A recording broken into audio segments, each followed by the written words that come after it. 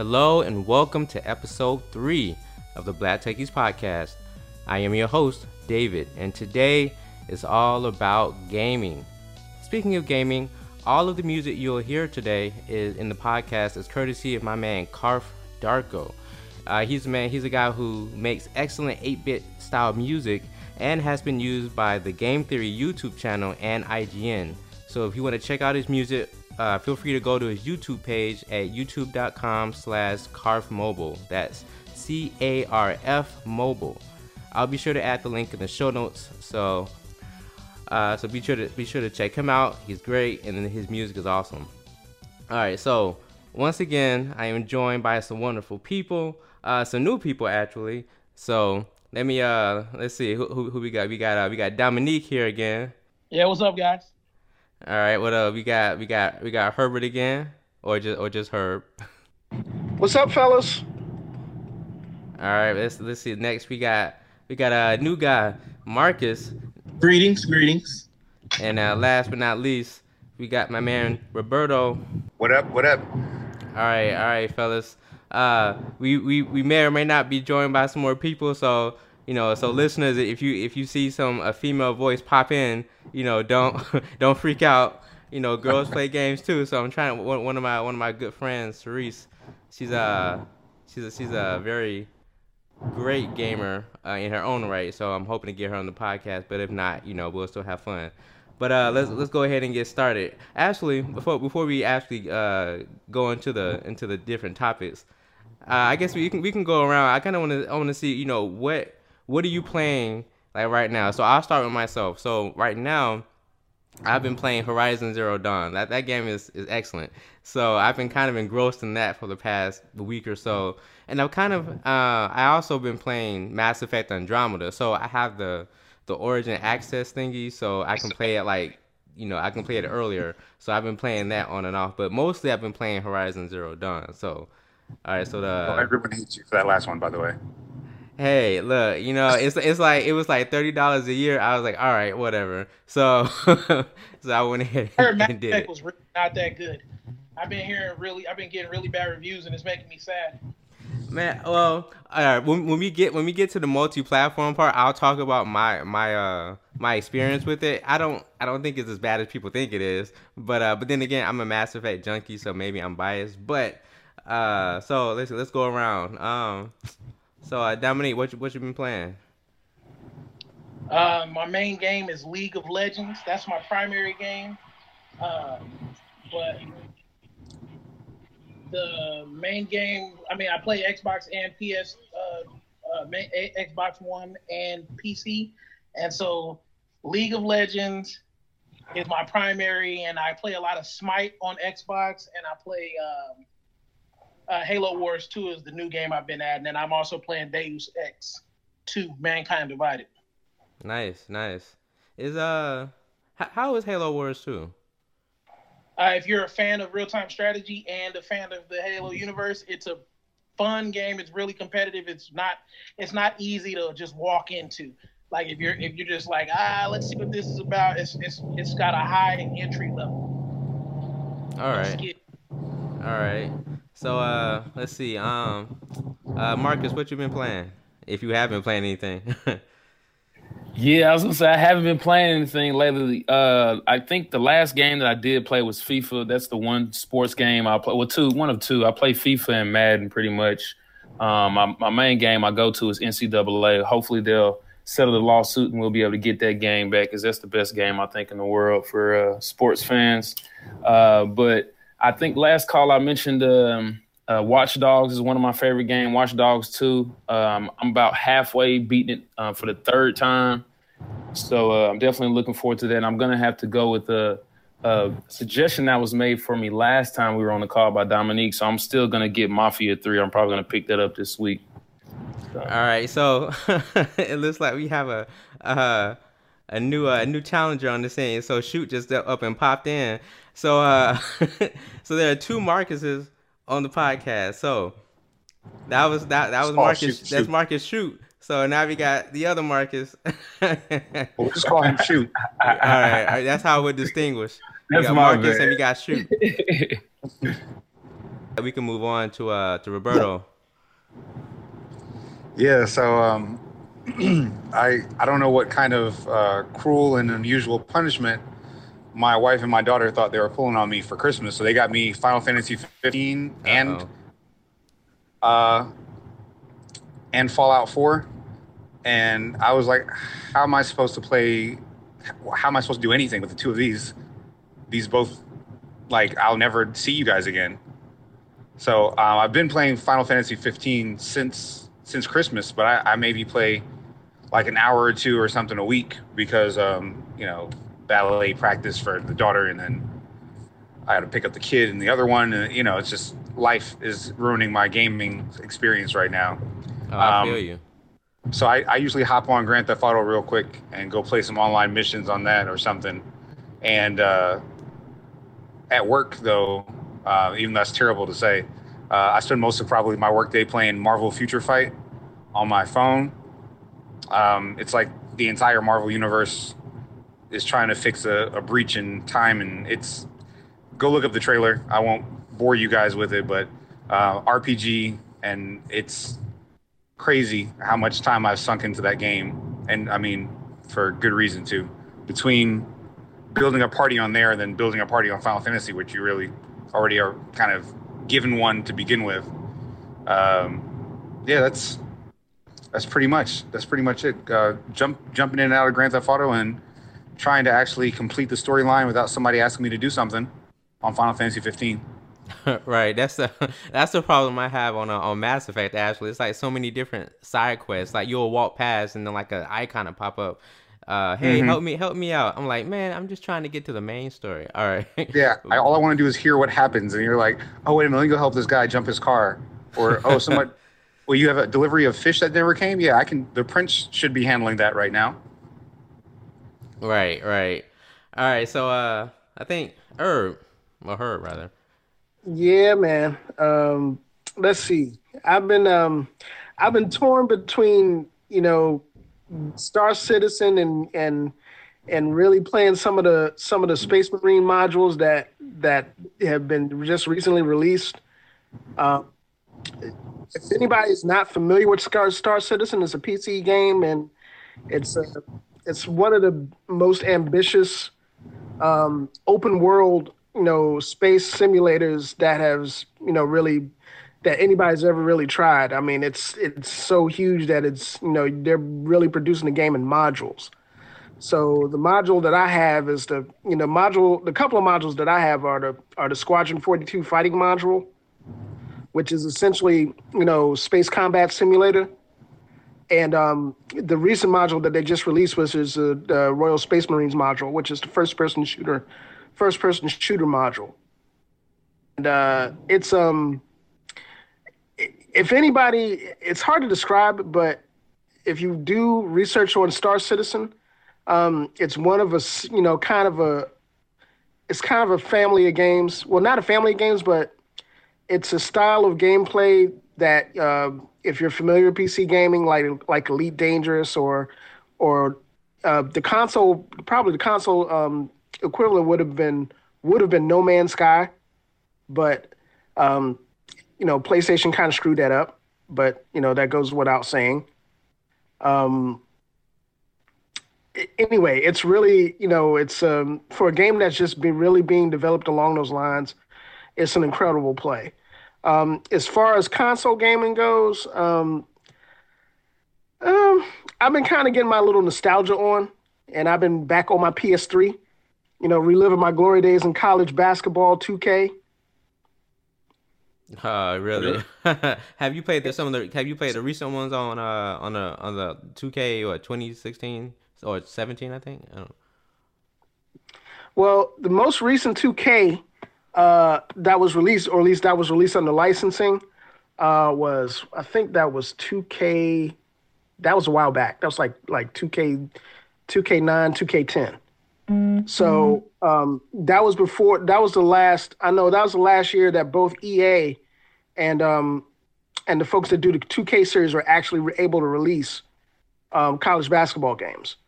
And I've been digging through the crate, so to speak, playing those games. Also, for my fellow FIFA head out there, I've been on PlayStation 3 and 4 playing FIFA 17 and getting waxed online, unfortunately. Um, and I've also gotten back into fighting games. Um, there's a fighting game that I normally play on Steam that's called Skullgirls. It's a 2D fighting game along the lines of Street Fighter and Street Fighter Alpha, which is really, really cool. And Killer Instinct. I've been between Xbox and the PC. That's the biggest fighting game that I've been playing to date. I used to be a Tekken guy, and I've gotten out of playing Tekken for so long that I'm afraid to go back to playing it because otherwise I'm gonna get crushed again. So that's kind of where I'm at. All right. Well, I don't know if you heard of that Pokemon Tekken crossover thingy. I think it's called Pokken tournament or something like that. It's weird, but it seems like it works pretty well. But so I'll go. I'll go. We'll go to each platform, and then we'll kind of talk about the news or the games that are in that platform. So we'll start off with the PS4. So we'll talk about Horizon Zero Dawn because that's one of the newer exclusives that's come out recently, and I've been playing it obviously for a while. So I think, I mean, I don't want to say this is game of the year or anything like that, but I will say this is probably one of the best PS4 exclusives to date so far. I mean, I granted, the Last of Us remastered came out, but I count that as a PS3 exclusive because it came out originally on PS3. So, but as far as PS4 exclusives, this game is pretty good. I mean, you have a female protagonist. I mean, you still don't usually see that, but it's good to see that that game developers are kind of expanding past their reach and kind of putting more female protagonists in there outside of Lara Croft. But I mean, she's a pretty You said, say it again. It's crazy. It's crazy that it's 2017. We're even having that discussion. Like, wow, there's a female protagonist. That's not Lara Croft. Right. I mean, it's weird. It's just as weird to me as I'm sure as, the Extraordinary Black Nerd Group always talks about, like, there not being any like black protagonists in games until you have something like where like Mafia 3 comes in with that, and everybody's like, why? What's the reason? Why is he black? There needs to be a story behind why he's black. Just like with this, there's a story behind why she's a woman. Just like Heavenly Sword, there was a story why Naruto was a woman. Every time there's somebody that's not a white male, there's like there needs to be a backstory to why it's not. You know what I mean? It's like the person and the protagonist, their, I guess, race or gender or whatever becomes a story element instead of just it's a girl. So this is what you're doing. Right. Get over it. Yeah, it is like you said. It is sad that that's a conversation that we're having, and it's not just video games. It's like, I mean, I know we're only talking about gaming today, but like movies and media and other than like anything. It's kind of ludicrous, but like in comic books, the couple of black dudes that I could think about that are getting movies, like Black Panther's getting a movie, and then you had your boy Anthony Mackie who was Black Falcon, but why is black in both of their names? You know what I'm saying? Like, why can't it just be the Falcon? And why can't, I get Black Panther is actually an animal called the Black Panther. I get it. But, like, it's kind of like when these names were coming about and when this kind of stuff was cool, it was back when blaxploitation was a thing. And you just would think that in 2017 it would just be more, I don't know, common or less risky. Like, when they were talking about Donald Glover playing Spider-Man, it was like the internet was going nuts because it's like, how can a white dude play this? I mean, how can a black dude play this fictional character? It's pretty sad, man. It really is. And I hope one day we get to a point where these aren't conversations that we have to have. Yeah, I think that as time moves on and people see more original, minority and female characters, I think it'll be a lot more acceptable, I guess, and you won't have to do that explaining, like Roberto said, where you don't have to explain, okay, why is it a woman, or why is it a black person, as the main protagonist. They're just a person, and they just happen to be the protagonist. So Yeah. I think And that's that kind of the thing with like Riri Williams, who's like the new Iron Man, or Ironheart, excuse me, and then Miles Morales. They're like, okay, well, it's Queens. They're bound to be a black Latino kid. I mean, I'm a black Latino kid from Queens, so I completely identify with that. So I'm with you on that though. I guess as time goes along and as it becomes more frequent, it'll stop being a like, oh, okay, well, deep in the heart of Africa, he got his power from. You're like, what? Why can't he just be a guy who got bit by a spider? right, right. It would have had to been a ghetto spider. Yeah, exactly. It's like he got bit by a radioactive rat in the projects. Like, no, not that. Wait, that would be that. I would watch that. Right, someone gets bitten by a radioactive rat in the projects. I would watch that. But Yeah, but that So sounds many like a questions. movie. Like, that sounds like a funny movie. But like, if you were gonna try to put that off as the same like production quality as Spider-Man and stuff like that, like that's the kind of stuff they give us. We Rat Man, and we, we're we like, even when you look at Luke Cage was a great series, Mhm. but my man's never left the hood the whole time. He never left the hood, and I can't be mad at it because I enjoyed it. But at the same time, you look at all of the other different heroes; they're always heroes of the whole New York or the heroes of the whole Chicago. Luke Cage just the hero of the hood. to be fair, like at least as far as the Netflix series, Daredevil is like they kind of keep him, like, to Hell's Kitchen, and then Jessica Jones, I think they keep her to like. Actually, I don't know where they keep her, but I think. It's in Hell's Kitchen too.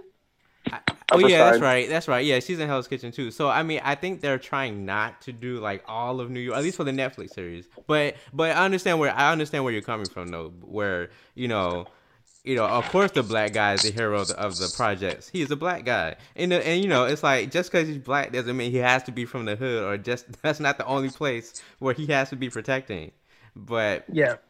well, I think It kind of becomes a thing where if he wasn't, then there probably would still be an outcry like, oh man, why Luke Cage? I mean, he's a bulletproof dude. Why he out there in, Kansas trying to rescue people from tornadoes? Why isn't he back there trying to clean up police corruption? You Yeah. can't really win. We could have a whole segment on just this, a whole episode on just this, basically, where even the movie Get Out, they were criticized because they use a British black guy instead of an American black guy. Well, honestly, I think there's a really big correlation where it comes to, specific roles and stereotypes, from video games and media that, be quite honest with you, just speaking for the gaming community, I think there's a really big demographic of the gaming community that still hasn't really wrapped their minds around, certain stereotypes not being a specific way. And I mean, you see that in terms of how people react to specific types of characters and games, and it's really in a sense it's really kind of disturbing, because it's like, okay, well, I mean, you could go online and play a specific game, or hey, even in terms of female gamers, you can go online and you can have one guy that's like, okay, well, yeah, she's a gamer. She's just a gamer. Okay. And then on top of that, on the other hand, you might have, you might get on a Call of Duty session, multiplayer, and then you might run into, some white Aryan dude that, can't fathom that he's playing a black dude in a game. You know what I'm saying? So there's a really really visceral type of connection to that. And I think sometimes, as gamers, we think about that in our own circles, and we kind of take it for granted. So Man, but me and my boys ain't been in a community chat room like without being in a party in years. I can't tell you what the community's talking about, because I cut my mic off if it's not my boys in the room with me, because these kids, out here, it's really hard being called racial slurs by 12-year-old white children. It is. It's hard. It's hard to deal with. Oh yeah, and I think again I think that's something that for some folks it's it can be a little bit it can be a point of contention. I know there's a little YouTube series that's going on right now about the African gun runner YouTube player that all he does is troll racist folks playing Call of Duty. That's all he does. And essentially, he'll hack into a game and get on a game, and he'll listen to these folks, and they'll go through their racial spiel, and then he'll start running down their IP addresses and addresses, and everybody starts to freak out. So just doxing people. Yeah, exactly. And it's in a sense, it's it's the sign of the times, unfortunately, because I think that's one medium and one environment where a lot of the restraint that people would ordinarily feel, in certain other aspects of society just ain't there. Especially for kids, that same 12-year-old that is in the chat room or in a multiplayer gaming room, running that stuff off isn't going to pop that mess, in a classroom to somebody's face most times. You know what I'm saying? Right. So it's, that's kind of, unfortunately, that's kind of the climate that it's reflective of the climate that we have right now in some ways. And, it's a pretty disturbing thing sometimes. But to my man's, point, if I'm not, we're in multiplayer, yeah, I'm mostly with my crew. Right. Yeah, and I'm mostly, if we ain't playing team deathmatch or something, especially if we playing, Call of Duty or something like that. We in team deathmatch and, if somebody's talking a whole bunch of mess, we just turn the mics off and we just start plugging people. That's about it. Basically. You just go away mad, so it's, again, it's something, that's one of the things that, when we talk about that aspect of gaming, that social connectivity that gaming has brought us. That's one of the the drawbacks, is that it's brought that ugliness to that medium as well. Right. So let me ask you all, just to kind of see, we could do a whole chop it up section just on this. Man, you all got that's an idea for the next podcast, actually. But so just to kind of get it back towards gaming a little bit, have you all actually played? Well, at least the PS4 owners, have you played Horizon Zero Dawn? Or am I the only one? I played some of it. My friend shared it to me, but like I said, backlog. Yeah. Right now. Yeah. So that and Andromeda was on my list of things to get for March, and that's not going to happen. Yeah, I played bits and pieces of the game, and from what I played, it looks and plays great. But I think the jury's still going to be out for me until I can actually sit down with my own and just go from top to bottom, go through the story mode of the game and just make an assessment that way, but yeah, I'm like I said, I'm kind of torn with Andromeda, because I'm a Mass Effect guy. I was a big Mass Effect guy when it was on PC, and from what I've seen of it and played of the new edition of Mass Effect Andromeda, I'm not a believer. So. All right. We'll come. Man, am I the only one that likes Mass Effect? All right. So we'll come back to that. So let's see the last little bit of PS4 news. Sony is adding PS4 games to the PlayStation Now game streaming service that they have, where you can stream PS3 games to your Windows PC or to your PlayStation 4. And also, you used to be able to stream it to like Sony Bravia TVs and the PlayStation TV thing and the Vita, I think. But they're actually cutting support for some of the TVs and for the PlayStation TV. So now I think you'll just be limited to PC and PlayStation 4, I think. But so they're adding PS4 games to PlayStation Now. I mean, how do you all feel on game streaming in general? Now we're going to get into this in the Chop It Up section. So, you don't have to say your entire spiel yet, but just briefly, like, do you think this is a good thing? Like, is it going to be worth putting PS4 games on there? Well, I think it'll be worth it, but, and like I said, this is a big but. It depends on how accessible the games that they're putting on there are.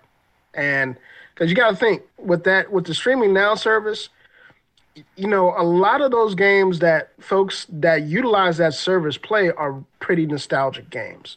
They're PS2 games, they're PS3 games, and they're games that, okay, if if you don't have a console, or if you have if let's say you're streaming the Now service through a DVD player, through one of the Sony DVD players that they have. Or Blu-ray player rather.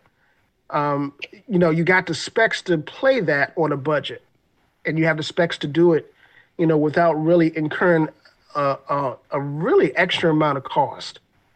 The only problem that I see with some of the PS4 games, particularly for those platforms, is that if they're going to do that for those platforms, and I know Dave just mentioned that they may be cutting support back from the TVs to just PlayStation 4 and PC, then that really kind of goes against the purpose of actually having, that service available on some of those platforms.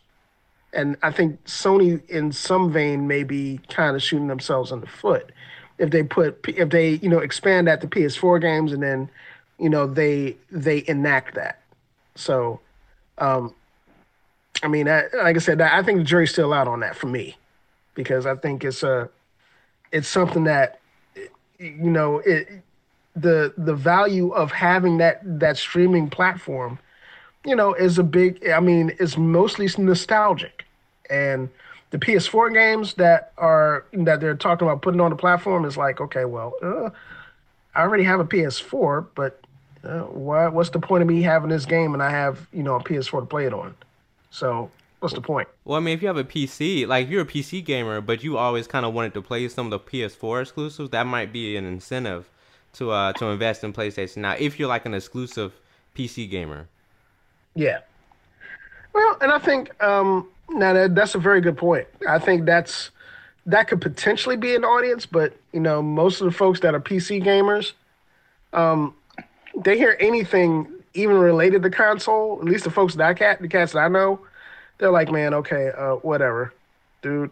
Nah, some of those, like I'll tell you, I'm a PlayStation hater, but there were some experiences. Like I'll tell you, I didn't finish Last of Us because I don't own a PlayStation, but I had a friend who needed me to watch it for a little bit, so I bought Last of Us. And in the first 10 minutes of it, it had me tearing up. And there's very few games that have that kind of emotional impact, especially so quickly. And so there are some experiences on the PlayStation that I would like to have. And if you're telling me I can have that without having to own a PlayStation, I would do it, as long as it's a reliable and accessible, and I don't want to have to deal with any lag. The PlayStation user interface is just really less than to me, and so I can only imagine how bad the PlayStation Now user interface will be. But if it's good, I would definitely be one of the members that would support it, because I don't want a PlayStation, but I do want to play Heavy Rain and God of War 1, 2, 3, 4, and all the Drake's Uncharted, and that one game that was basically a Smash Brothers ripoff. I want that. Oh dang, I forgot about that. So that was garbage. Well, it was like PlayStation All Stars or something like that.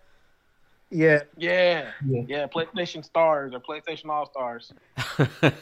So, well, all right. Since you're the the PlayStation hater. We're gonna move on to the Xbox news. So, so the major Xbox news that came out was the Xbox Game Pass. You know, since we're talking about streaming and all that kind of stuff. So actually, this isn't streaming. This is actually downloading. So, according to Xbox, they're going to have like a subscription service where you can for $10 a month, you can download over 100 games. Xbox One and 360 games, like all you can eat. It's basically an all you can eat subscription for $10 a month for the games that are on the service. So it'll be launching with over 100 Xbox One and compatible Xbox 360 titles. And presumably they're going to add more, you know, as it goes on. But the reason that this is kind of significant is because with PlayStation Now, you have to stream everything. But with Xbox Game Pass, you can download it and you can play it right there on your system. No lagging, no network connection, no drop. You know, nothing that comes, no problems inherent with streaming over the internet, right? So I don't know. I think I'm not even gonna lie. I don't have an Xbox. I used to, but I don't have an Xbox now. But this is pretty compelling. I won't lie. You know. So is it a yay or a nay? I think that's pretty dope. Well, honestly, you know, it's dope. The thing is, I know Microsoft, and I know they're not gonna put anything that I really want to play on that thing. I think this would have been so dope if I was a kid. Like when you're an adult, you just buy the game you want to play, right? But when you're a kid, you gotta beg your mom for $50. Like moms, I don't know how y'all parents were. Moms ain't giving me no $50 for no game. Not very often. You know, maybe right at your report card time, if you got some impressive grades, you can talk her into one game. But you know, games come out, and so you wanna get a new one. Well, no, you can't. But if you got $10 a month, which you can scrape $10 a month out of a couch cushion change, and you can, you know, make that happen, and you just be playing good games. Because I played a lot of bad games when I was a kid just because it was something new. And so I think I think there's a market for this for sure. It's just not me. Right. So I hate to call people out, but Marcus and the other Marcus, you all still there, right? Yeah, we're still here. All right. Yeah. You all got any opinions on this? I think it'll work out. I kind of agree with Dominique. I mean, they'll probably just put some secondhand games on there. I don't see them putting their major IPs on a service like that unless they can do it well, you know, and they actually see decent results. I just kind of see it as a secondary thing now. I don't see a lot of people doing it unless that's your only option to play Xbox games. Yeah. Well, I think I tend to agree with everybody. I mean, Microsoft isn't going to put no high-end, you know, flagship titles on a $10 monthly service. It's not going to happen. Halo 5 is on it. Yeah, Halo 5 been out 7 years. Well, pretty much.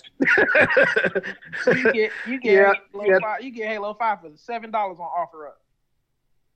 Yeah, pretty much. I'm just trying to offer a little devil's advocate. I mean, I think where the potential success for that type of a service could come is retro.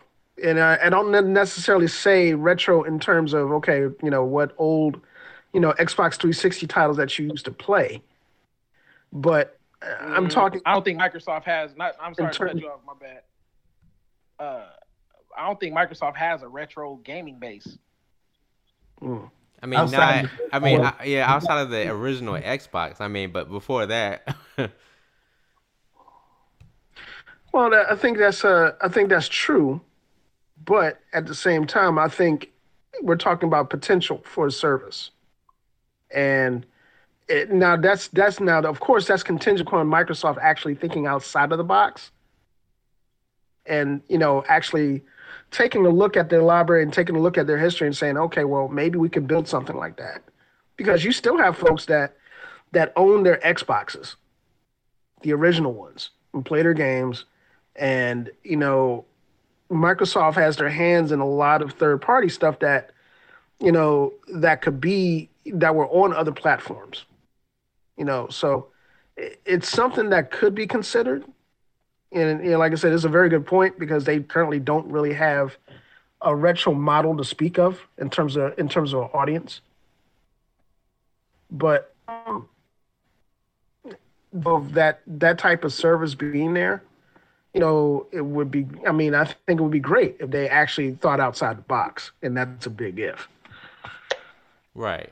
Well, I mean, my personal opinion, like even if I don't presume to know all of the angles they could take on it, but when I think of the other two major gaming consoles, they have a rich history. Like I think of Final Fantasy VII for the PlayStation 1 and 2, Final Fantasy VII and Crash Bandicoot and Spyro and all those games that were just like, let Ratchet and Clank, all those original, like those kind of games exist for the other all of the first part. Like I would literally, if the Switch had Earthbound and like the Super Nintendo, like Star Fox and Rogue, the X-Wing, the one where you fly on the Nintendo 64 and the Star Wars Rogue Squadron. Yeah, those kind of games, like those games would get burned. But I can't think of anything, and I'm an Xbox 6. I can't think of anything that I would play from old Microsoft games. Right. I mean, I think Sony kind of cornered the market on those exclusives when the PS1 came out, and so now they have this whole library of quote unquote retro games for the PS1, even PS2 games. I mean, they have all of those games they can pull from. So, when you talk about retro gaming outside of Nintendo, at least, I mean, Xbox doesn't necessarily have those retro credentials, even though they do. Well, they're the latest to the party too. In their defense, they're the latest to the party. They haven't been around as long as PlayStation and Nintendo, not even close. So. Well, I mean, the original Xbox came out around the time the original PlayStation 1 came out. No, not the PlayStation 1. PlayStation 2, I think, right? Was it PlayStation 1? Was the original Xbox competing with PlayStation 1? Wait. Yeah, you're right. PS2. My bad. I think, I mean, the thing is, PlayStation 1 can have many with IPs. With the Nintendo 64. Right, that's right. Well, I think also, I think one thing that may need to be considered is, for at least for Xbox One users, is the interplayability between PC and Xbox now. I mean, that honestly, if Microsoft was really actually thinking about it, they could really leverage that relationship in terms of retro gaming, because if you're a PC owner like myself, I play a lot of those titles already. For free on a PC on emulator. So, just this weekend I was sitting with my boys and my little cousins, and they were like, Herb, do you have the Tekken series, or you got Killer Instinct 1, 2, and 3? Yep. Power up the PC, put up on the big screen, and I'm performing combo breakers and 80 hit ultras, for Killer Instinct. So that Microsoft is definitely late to the game, particularly when you have, demographics that can, people that can access those games, on a PC for, next to nothing. All you have to do is have a little bit of know-how and an emulator, essentially. Because the MAMEs and the actual ROMs and stuff out there are pennies in comparison. PlayStation has always had a robust, structure for those games, and they've understood that, those games are in itself are valuable in terms of separate transactions from their main platform. So, I think even though there's a potential for that $10 service, it's contingent upon Microsoft to start actually thinking along those lines, and I don't think they're ready to do that yet. Yeah, I think you had a point with the Xbox Play Anywhere system, and that's actually one of the big reasons actually why I got more into PC gaming. So a bit of history about me. So I was originally I've owned basically every console that's ever been out. But I actually bought an Xbox One 2 years ago, and then I switched over to PS4 last year. And so one of the reasons I actually got a gaming PC is because when Microsoft announced the Play Anywhere thing, I was like, well, hey, I can play all of the Xbox exclusives on my PC now. I can play Quantum Break, I can play Gears of War 4, and I'm hoping the next Halo comes out on PC also. But because they're doing that, I'm thinking, Herb, I'm thinking that they're trying to somehow leverage Windows 10 and the fact that most PC gamers are running Windows 10, so they're trying to leverage that whole Windows Xbox relationship and release all of their exclusives on Xbox and PC. So I'm hoping that they're smart and continuing that trend of releasing Xbox games on the PC for us PC gamers. But always I still have my PS4 just so I can play games like Horizon. but still, I think. I don't know. I think as far as the Game Pass, I think this is a better. I think compared to PlayStation Now, I think that the Game Pass is a better. It might be a better value simply because you don't have to worry about running up your data cap, potentially. But the fact that you don't have to deal with all the problems inherent to streaming games over the internet, like lag and all that kind of stuff, especially if you're playing fighting games, first person shooter, that 1 millisecond really is literally the difference between life and death. So Yeah, I tend to agree with you. I mean, being a fighting game fan and somebody that's grown up on 2 and 3D fighting games, that's playing fighting games online is like the most frustrating thing ever. No matter what fighting game you're playing, if you're playing Tekken, if you're playing the New Killer Instinct is okay in terms of that, that seamless transition, from seamless connectivity. But, if you're playing somebody that has an absolutely crappy connection, then it's moot. I mean, and that's with any game that could be cross-platform. I'm an avid FIFA player. And I absolutely hated playing FIFA online. Particularly if you have a great connection, the guy that you're playing halfway across the globe doesn't, it's a wrap. It's just like, okay, whatever. I'm gonna make this corner kick, and next thing you know, it's gonna be in the goal. Down the field, and by the time the lag hits, and I won't see the goal, but I know it will be scored. That sort of thing. So, I mean, that's definitely a very valid concern, but I think also the nature of internet technology is starting to kind of close that gap a little bit too. If you're in America, if you're in the West, if you're in the West, if you're someplace else, that could pose a problem. But there's I told you guys I play League of Legends. There's a new they're working on building an internet kind of like super highway, because there are so many players. League of Legends has more users per day than any other thing on the planet. Maybe not mobile games. I think Clash of Clans beat it at one point. But as far as like actual full release games, League of Legends is it's dealing with billions of people, right? And so they're actually working on changing the way the internet works. But only certain games. There's only like a couple games on the planet that would even need that kind of backbone. But right now they're working on it, like changing the protocols and all that kind of stuff so that latency is much less. And so like they moved their offices from the West Coast to like Chicago, or not Chicago, but Illinois somewhere, so that people on the East Coast can get similar latency as people on the West Coast. And I mean, it helped. Like I used to get like 76 millisecond ping, and now I'm down to like a pretty consistent 35. But man, Comcast is the truth. So I feel like you give them a couple more years, I ain't plugging them like that because they're overpricing, and there's no competition, net neutrality and whatnot. But 150 megabytes per second is 150 megabytes per second. I'm pretty sure I could stream any game. I don't think there's anything where I would lag, but everybody got what I got. So Yeah, I mean, although The work I that will. needs to be done before we can just say, emphatically, like we're ready for like experiences like that. Like just get and you know.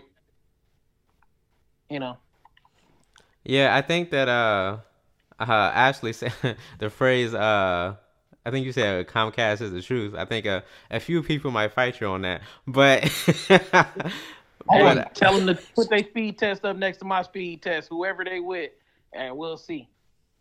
that'd be an interesting discussion. But let me go ahead and move on to everyone's favorite company, Nintendo. So basically Ooh. so so I know we talked about the Switch, to death on this podcast so far, but it just came out that Nintendo has basically sold over 1.5 million Switches, and that's basically most of those were sold like the launch weekend that it came out.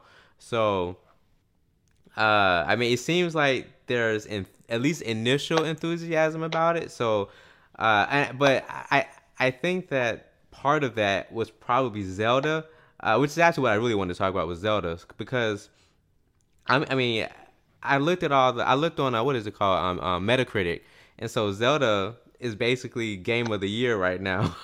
Is ranking it in like the top 5 or top 6 games ever on Metacritic or something like that. But have you all now? I haven't played the new Zelda, so I don't really have anything to go by. I love Zelda. It's one of my guilty pleasures, but I don't have a Switch or a Wii U, so I can't play it at the moment. But have you all played Zelda, or do you plan on playing Zelda? Breath of the Wild, that is.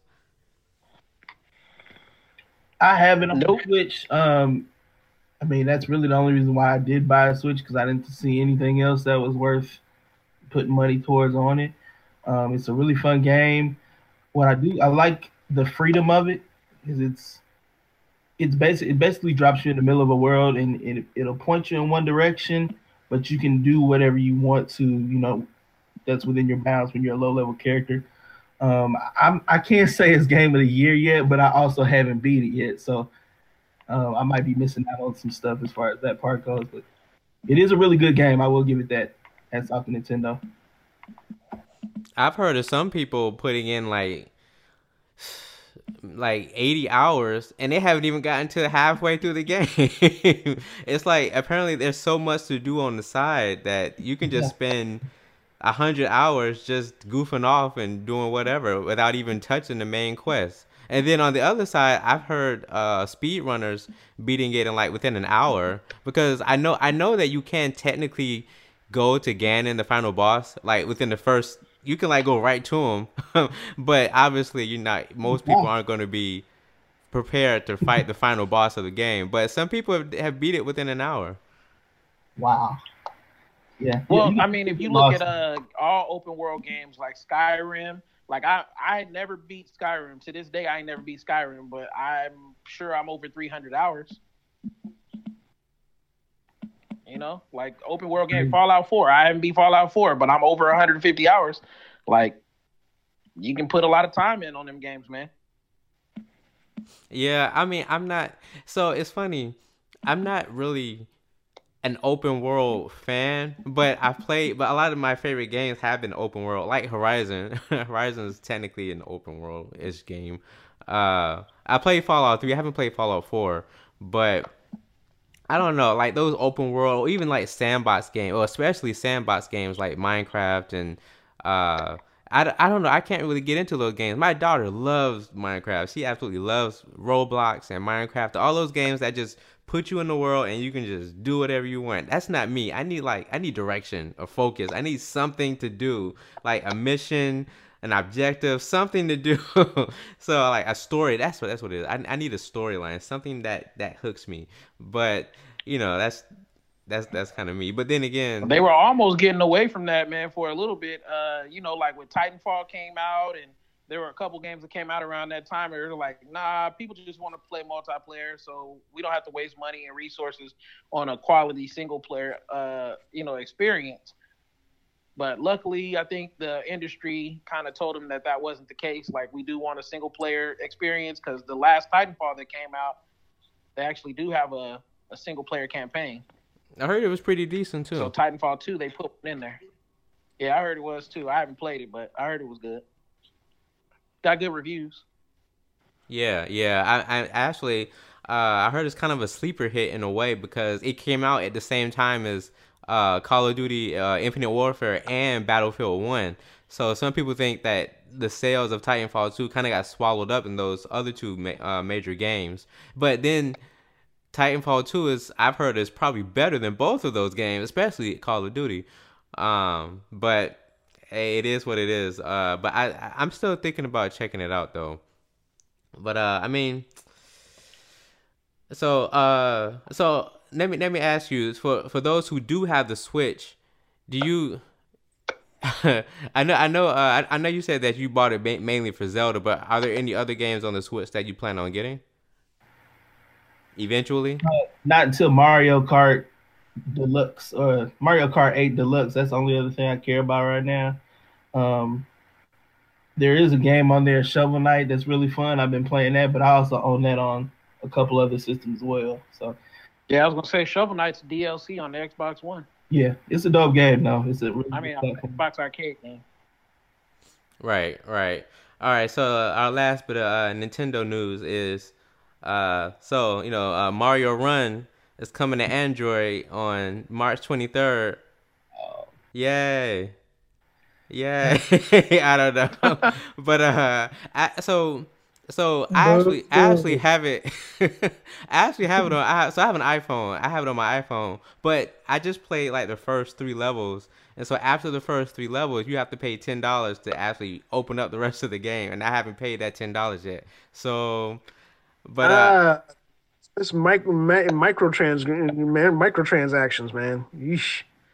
Yeah, it's not really microtransactions on this one. It's really just like a $10. It's like they give you a little taste. It's a demo, yeah. And then, yeah, if you like the game, pay the $10. You don't have to pay nothing else after that. Everything else, is kind of just there is no. I don't think there's anything.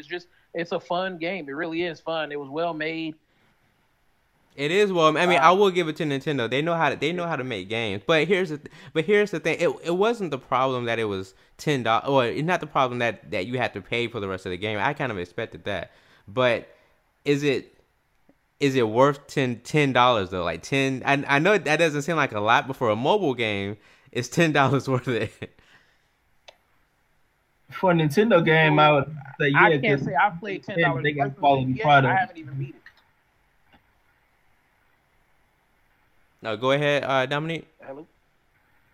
I was saying I haven't played $10 worth of Mario Run yet. I haven't beat it, but the first 4 levels were so fun. Like, just out of respect, you know what I mean? Like, if I like a game, if a game makes me happy, I support it. So Clash Royale, like Clash of Clans, I probably spent. I ain't played it in a year and a half, but I probably spent $300-400 on Clash of Clans. If a game makes you happy, or if it's good enough that it eats your time away, even if you find yourself playing a mobile game at home in front of your console, like, support it. You know what I mean? Like, so Mario Run was fun enough that I played it at home with my Xbox controller right next to me. Yeah, I mean, it is a fun game, so I'm not really gonna knock the people who actually buy it. I still might buy it. It's still on my phone, so clearly I like something about it. But we're gonna take a quick break. But when we return, we're going to chop it up, and we kind of talked about it earlier, but we're gonna talk about the future of console gaming. Is streaming the future? Is mobile the future? So when we come back, we're going to talk about that. So keep it locked right here on the Black Techies podcast.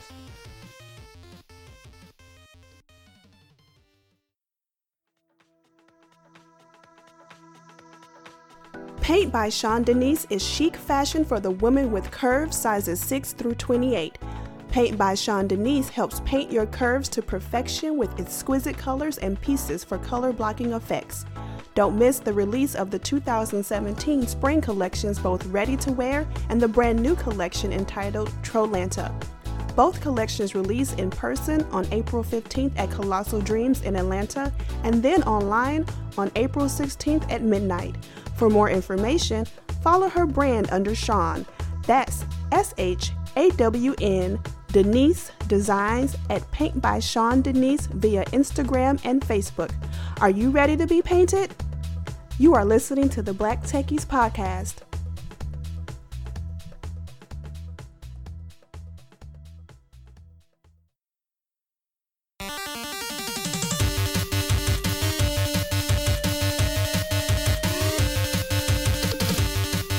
All right, hello and welcome back to the Black Techies Podcast. Excuse me.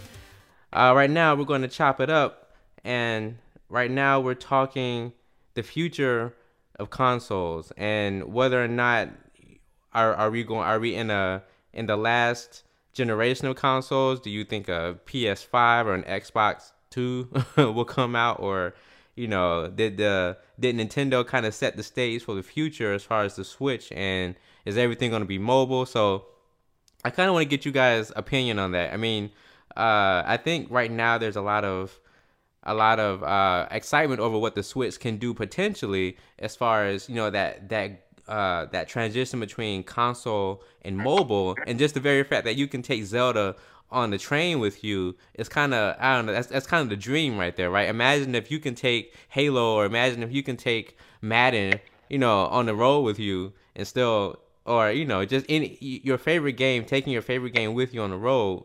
But then you got these streaming services like PlayStation Now, and then you got Xbox Game Pass. So, what do you all think the future of like console gaming is? I say console because PC gaming, I think PC gaming is always going to be here. But consoles are a little bit different because they kind of fulfill a separate niche in a way. But I'd be glad to get you all's opinion on that. Well, I personally think that there will always be a console. There will always be console gaming in some way, shape, or form. Now it has to evolve, right? So, like the Switch gave you an idea of what it could possibly evolve into. I don't think battery technology is where it needs to be, nor do I think the world is really ready for that kind of gaming. Where like you're having intense most people that are like hardcore console gamers don't get up and go nowhere, and so they don't need a system that can. But as the world is getting more mobile, it wouldn't be bad to have those kind of things. But the kind of computing power that you need to run a game like Call of Duty Infinite Warfare or Mass Effect Andromeda, just the sheer scope of a game like No Man's Sky or Star Citizen, you can't put that kind of stuff on something that can be picked up and taken away and have it have a battery that lasts, long enough for it to actually be worth you doing it. So I kind of think consoles are still king. They're still generating billions of dollars in revenue every year, so it's not going anywhere. I do think Microsoft's kind of got a good handle on it with them just updating the Xbox One. They're putting out modified versions of the same system. And they're saying that everything from here on is going to be backwards compatible, and the Play Anywhere platform allowing you to, bounce between computer and Xbox. I think that's a good start, so that it makes me know that I'm good with my Xbox One. I can upgrade it if I need to, but I'm good. And so that gives me more confidence going forward. Now I can buy a game on this generation, even if there's a new one coming out, because I know that my game will still work on the new system. So I think that I think everybody's handling it pretty well right now. I have to say, I think that especially what we talked about before, maybe, I don't know if it's the last generation of game or consoles is what I meant to say. Last generation of consoles. I don't know if all the companies that are currently making consoles now will continue to make them. I will say that I don't think Nintendo will ever stop making hardware. Even though, I hear opinions sometimes that people want Nintendo to just sell their IPs to other companies, but I just don't think Nintendo would ever do that outside of Mario Run, like we just talked about. But I think console gaming is something that will be around for a while. Not really sure how long. And the way technology is, everything's always getting smaller, getting faster. I do always see the handheld market being there, and I personally think the handheld market will be around longer than the console market. I wonder if that's what Nintendo's kind of betting on with the Switch, because like they know that they kind of own the mobile market right now with the 3DS. I mean, not even even the Vita, nothing is touching the 3DS right now as far as mobile. I mean, mobile games on on iOS and Android, they're fine, but they're still not Nintendo quality. They're not 3DS quality. So I wonder if that's why. I wonder if that's one of the reasons why Nintendo made the Switch, is because they foresee a future where console gaming isn't just sitting down on a widescreen TV playing Zelda. Maybe console gaming is taking it with you in your bedroom. Maybe console gaming is taking it with you on the train or on the bus to work. Maybe console gaming is taking it with you to work to play while you're on your break. So, I think maybe Nintendo thinks that that's the future. So I don't know. I mean, it seems like not Nintendo. It seems like Sony and Microsoft, their recent moves have been more of iteration. So you have the PS4 Pro, which is a little bit more powerful than the base PS4. And then Microsoft is coming out with Project Scorpio this year, which is supposed to be way more powerful than both the PS4 Pro and the original Xbox One. So I don't know. It's almost as if Sony and Microsoft are going more so the PC route, while Nintendo is trying to go the mobile route. And so I have no idea, what's going to win out in the end, or is it just going to stay how it is now, where the people who want a traditional console experience, they'll just buy an Xbox or a PS4, but people who want, when a game on the go, they'll get a Switch or something. So I don't know. Yeah, I mean, I guess if you look at trends, it's really hard to get a really accurate prediction, but I think that the money generated from Microsoft and Sony, it lets you know that consumers aren't done with games as they are, and the excitement that the Switch garnered, which of course Nintendo just has such adorable IP that we're going to buy their stuff, and they know that, which is why they never really have focused too much on third-party support. But if the Wii U didn't work, and the Wii U never sold like the Switch did, but the Wii U didn't have the marketing push that the Switch did, and the Wii U didn't have that Zelda game. Games sell consoles. Halo sold Xbox. Without Halo, Microsoft probably would have pulled out of the console game already. And I just don't know, what Microsoft has, as far as in the way of exclusives to continue putting out. To keep putting out you can't put Project Scorpio out and not put a game out that uses that extra power, because if everything's working just fine on my Xbox One, like, I need a reason to drop $400 on this Christmas season to make sure, because I already got an Xbox One. So like, why would I? You know what I mean? But well, I guess we'll see. I think that. Well, I mean, do you think so with the rise of 4K gaming and stuff? I mean, do you think that being able to game on 4K, maybe even at 60 frames, do you think that'll be more of a reason to upgrade? Well, yeah, if you got a 4K TV, but again, like, if you just bought, like myself, I just bought 60-inch that wasn't 4K, not just like a year or so ago, before 4K was as affordable as it is now. But the 4K adoption rate isn't high enough for me to believe that that's a selling point. You know what I mean? 4K now is kind of like 120 hertz, 5 years ago. It's like, yeah, it's the new selling feature, but nobody has it or is really using it to its potential for it to even be, because there's no broadcast. There's nothing that's being broadcast in 4K. If you're not watching a Blu-ray, you ain't seeing it in 4K anyway. So, well, that's not true. Netflix has 4K, a couple of 4K things, but very few things are actually being broadcast in 4K. So, I'm trying to reconcile that with a limited budget. You reckon, like, how do I reconcile getting rid of a great television to get a one that does some better stuff, but just that use it. So how do you do that? and bills. Well, that too. I think another aspect of it is like, you know, when we grew up with gaming, with console games, it was always about who had the best graphics. I mean, it was always like, you know, it was like the gaming space race or whatever. It was like, ooh, 8-bit, 16-bit, 32-bit, 64-bit. It was always who had the best, the biggest number and all that. But these days, it's nowhere near as important to have the prettiest game. It's more important to have the best gameplay and the best overall experience. Exactly. So I see, you know, with the focus, I'm not gonna say the focus has already changed, but you can tell they're focusing more on the game experience more so than just how much can we put into making this game look like something. And with that, I think you cannot have to worry about as far as the power aspect. You don't have to worry about that part as much in the console market. Yeah. So.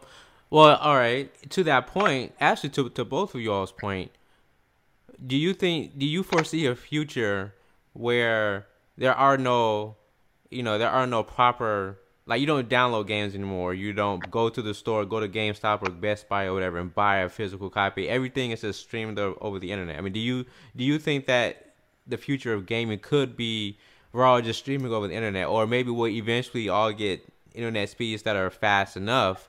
Or maybe, you know, internet protocols or network protocols that are efficient enough to stream games where there basically is no lag and, you know, there's no point in going to the store and buying the game when you can just go and stream it. You know, is there going to be, like, would Xbox Game Pass and PS Now, you know, could those evolve into just full-fledged, you know, that's where Sony and Microsoft are going to deliver their game. The next Halo or the next Uncharted that comes out is going to be streamed over the internet instead of bought on the store. Yeah, but that seems like a loss in revenue, man. Like if I'm already paying $30 a month, you know, I assume that's what they would charge if they're going to be releasing blockbuster, you know, releases. But if I'm already paying that $30 a month every month and I'm already used to it, then they've dropped the ball if they start putting out brand new games on that same thing, you know what I mean? Because that's $60, but you know, there's months that I spend $200-300 on Xbox games. Those months are fewer and far between now that I don't have as much time to play.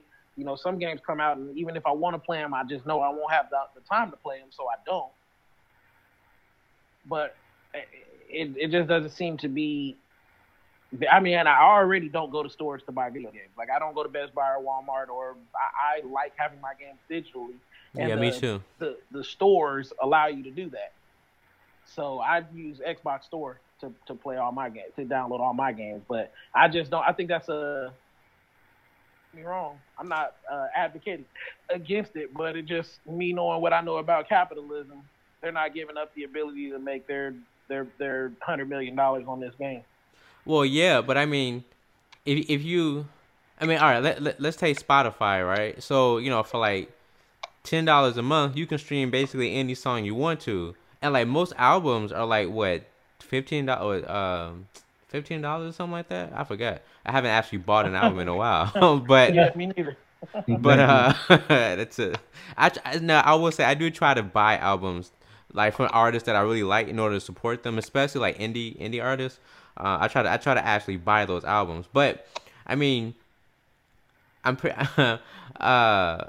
don't know if you didn't have to pay $60 for a brand new game and all you had to do was pay that $30 per month, and you could play any game that's on the Xbox One or on the PlayStation, for any game, not just the 100 so games that they have right now, like any game that's in the library, or including any new games that come out.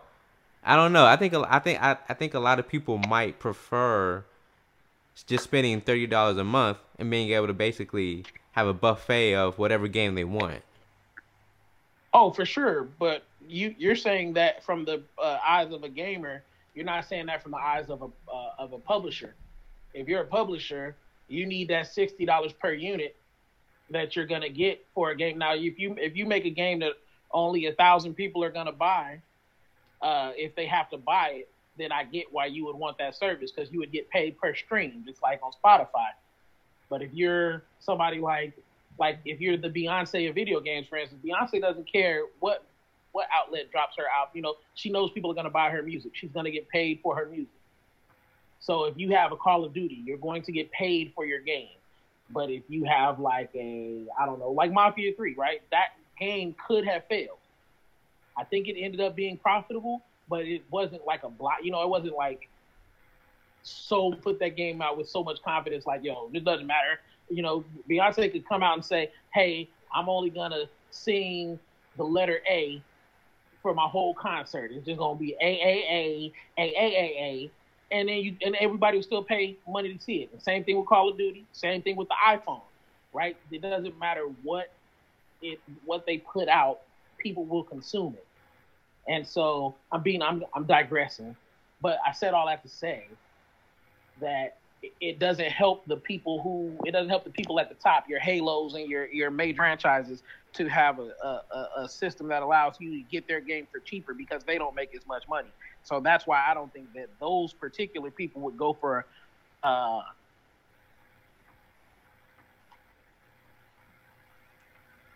they would do that. Yeah, I don't see that happening. I don't see Activision buying into that. You know. Yeah, I will say I would have to probably agree with you on that. I mean, even using the whole Spotify example, I know a lot of artists that actually don't get a lot of money from that. Even if they get like 2 million streams, they'll only get like $5,000 just from those 2 million people streaming it. They'll only get like $5,000. So it's like, I know I've heard that a lot of artists don't really like streaming music services like Spotify and Apple Music or whatever, because they don't really see the profit from it. You know, it's really just the music publishers or whatever, producers, that get most of the money, and then the artist gets like next to nothing. So I guess if you try to apply that to gaming, you know, if you have, you know, Activision, you know, Infinity Ward, they're making the next big Call of Duty. They spend millions and millions of dollars making that game. You know, for just the average person to just stream it for like $30 a month, you know, that but they're not getting the whole 30. You know, and they would only get a percentage of that 30. Right. They would only get paid per stream. Right. So then I guess that might not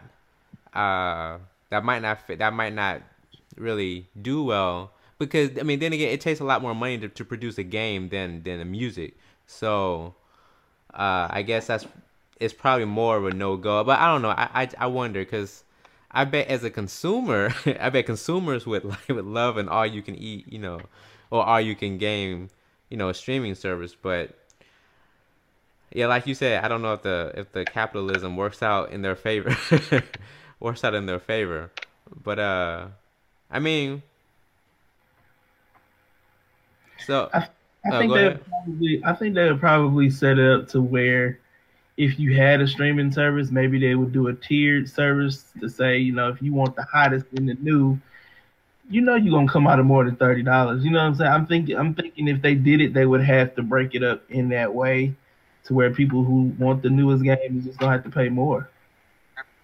Yeah, but unless you're talking about like $100, like, I just can't see giving up. Like, I'm thinking of me as the owner of Activision or the CEO of Activision giving any bit of I know I'm going to sell 100 million copies of my game.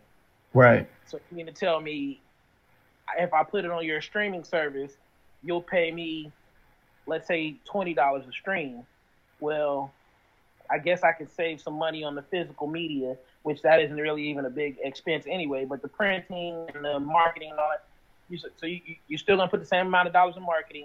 You get to save a little bit of money on the physical media, but you're going to lose $40 to $60 per stream. I mean, per unit. I don't see that happening in any boardroom in America. Yeah, I mean, so let me take a different spin. So I know we're talking about like the future of console gaming, but how about the future of just physical media in general? What if Sony, Microsoft, and Nintendo, for that matter, what if they all said, you know, we're only going to sell our games on our store, so you can only buy new games from the from the Xbox store, the PlayStation store, or the Nintendo eShop, right? Do you think that stores like GameStop or even Best Buy, do you think they can really survive something like that? Well, Best Buy would survive because that's not a significant amount of their profit. That's a traffic driver, but there's no markup in games or hardware. So they don't make any money on you coming in to buy the game. They make money on you buying a TV when you come in to buy the game. I think Best Buy would survive. Of course, GameStop, they'd have to close the doors the next day. Because that's like all of their business. They make all their money off the resale of video games. So that does. But then you got to think about how many people would be affected by that. If you do that, you're basically saying if you don't have the internet, you can't play video games, and that kind of sucks for some people. Yeah, we all know the backlash that Microsoft took when they first announced the Xbox One. They're always connected. Right. They spun around so quick. But they've been better for it though. Ever since they did that 180, and like they took away, they basically disavowed the Kinect, and then and now they're all about the games now. So it seems like they're doing a lot better as far as their perception among gaming, or the gaming community. Although I think PlayStation still kind of has still has some of that goodwill left since then, but. And I would argue that Microsoft still hasn't really had that killer game that's really come out. I mean, they tried with some of them, like Record came out last year, but that was like that failed horribly. And then let's see, Quantum Break came out. I forgot about Quantum Break, and I actually kind of liked Quantum Break. I didn't play it, but I like the concept of it, where it was like a TV show / game or something like that. I thought it was kind of innovative, but I don't think it did that well sales wise. But I'm kind of getting off the point. But so Marcus, let me ask you, unless you all have something else to say, then. No. All right. So Marcus, let me ask you. So, would you, based on your experience with the Switch, like, would you rather have a gaming system that you can take with you, or do you, if the Switch just kind of crashed and burned and all you really had left was the PlayStation and Xbox, would you be good? Would you be fine with just maintaining that status quo of, I'm gonna sit down in front of a TV and play a game? Yeah. Well, the thing is about me is that I primarily play console anyway. Even back in the day, like when you could get a Game Boy or a PSP, even if I had one, it would collect dust. You know what I'm saying? I never really just been that type of person to game hardcore on a handheld like that. So if it did go away, it wouldn't be any skin off my back. And honestly, if you already have like a Nintendo Wii U right now, there's no point in getting a Switch, unless you just want to ride the wave of the hype, because they did really good on the media aspect of it. They hyped it up real good, but it wouldn't be any skin off me. I'd be fine, and I primarily play it on my TV because I just hook it up to the dock anyway. So I'm not the gaming on the go person, so it wouldn't matter. So, it's kind of funny. So, when the Wii came out, and like the Wii did really well, right? And so because of that, Microsoft came out with the Kinect, and then Sony tried the whole, what was it? The PlayStation Move. Yeah, PlayStation Move thing. And they still use it with the PlayStation VR thing. But they tried to get that whole casual gamer market with the motion controls and all that kind of stuff, and they kind of crashed and burned. Although to be fair, Sony is doing pretty well with the PlayStation VR. I think it's sold more than the Oculus Rift and the HTC Vive. But because you don't need an $800 PC to play. And that's what they're counting on, though. They're counting on the people who already have PS4s. If you already got a PlayStation, all you need to do is buy a PlayStation VR, and you good. Right. So I mean, so to that point, do you think, or I wonder if Microsoft and Sony are going to come out with like, now Sony has the Vita, but I wonder if they're either going to refresh the Vita or make a new handheld, or I wonder if Microsoft is going to, make an Xbox mobile or something. I don't know. But I mean, based on how the Switch does. Now, if the Switch doesn't, it's doing well now, but if it kind of crashes and burns in the future, then it won't happen. But if the Switch does like really, really well, like Wii levels of sales, do you all think that Microsoft and Sony are gonna get into that mobile market, or you think they're kind of like, we'll let Nintendo have that? I think Microsoft's been trying to get into the mobile market for years, and it just never seems like a good opportunity to do it. And I don't think anything's really going to change now. They're making too much money on the Xbox to be worried about, getting more. I mean, not that they're not going to try to get more if the opportunity presents itself, but that's a hard thing to do. Nintendo did, and most companies just don't jump out like that, and take that walk on the wild side that Nintendo does. So I don't see him doing it. Yeah, I mean, first of all, I don't think, as far as the Wii goes, I don't think Nintendo knew how good that was going to be. If you think about they didn't. The first 2 years, like, I'm not going to say first 2 years, but first year that the Wii was out, you couldn't find that thing anywhere. Because everybody wanted some, But I don't see the Switch doing those numbers at all. I think it will do better than the Wii U, of course, but I don't see. I mean, I think the Vita is doing better than the Wii U. It is. Listen, man, the Neo Geo did better than the Wii U.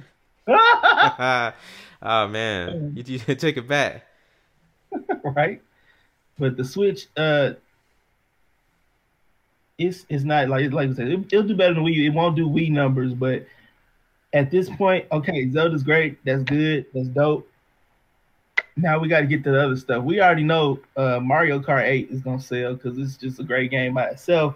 But that's not really they need to bring me something else, something new, something brand new. I don't want a port of what was on the Wii U. I need something brand new. And that's what we're really going to find out. Is Odyssey really going to be that good? And are they going to give us something in between now and then to keep people interested? As far as the Vita goes, Sony, I believe they said that they were ramping down that part, at least in the manufacturer. Yeah, I think they're acknowledging that the Vita is kind of dead now. Right, but the thing is, it's only dead over here. Oh yeah. Oh yeah, in Japan they love it. Right. So, I mean, as far as hardware goes, they're not really as much concerned. And for stuff like the Vita, that's where your digital downloads it comes even in more handy because those tiny cards. If you even seen these cards, even the ones on the Switch, they're so small. It's like it seems like everybody's just gonna go digital. But I'm getting off the point. But I don't see Sony doing a new Vita unless they, if they do a new handheld, it'll be a different name. It'll be something completely new. Right. Well, I think it's getting a little late here, so I think we can go ahead and wrap it up. But before we go, let me mention that you can find us on theblacktechies.com. You can find different articles, and it's also where you can find the podcast. You can also find us on SoundCloud, and also subscribe to us using your favorite podcast app. So we're on iTunes, Google Play, all that. So be sure to check us out, share, and please leave a review, because that way people can see that we're doing well, and or bad. If you hate us, please don't hate us. But it'll help us get the word out about us. So. But before we go, Dominique, is there anything you want to say? Everybody, I hope everybody has a wonderful week. 2 weeks before we see y'all again. But just remember and take solace and love the fact that there is a good chance that by the next time y'all hear our voice, he won't be our president no more. Y'all have a good one. Amen. All right. Well, yeah, I think that's gonna be our standard exit from and at least until he actually is gone. But until then, you all have a good day. Peace.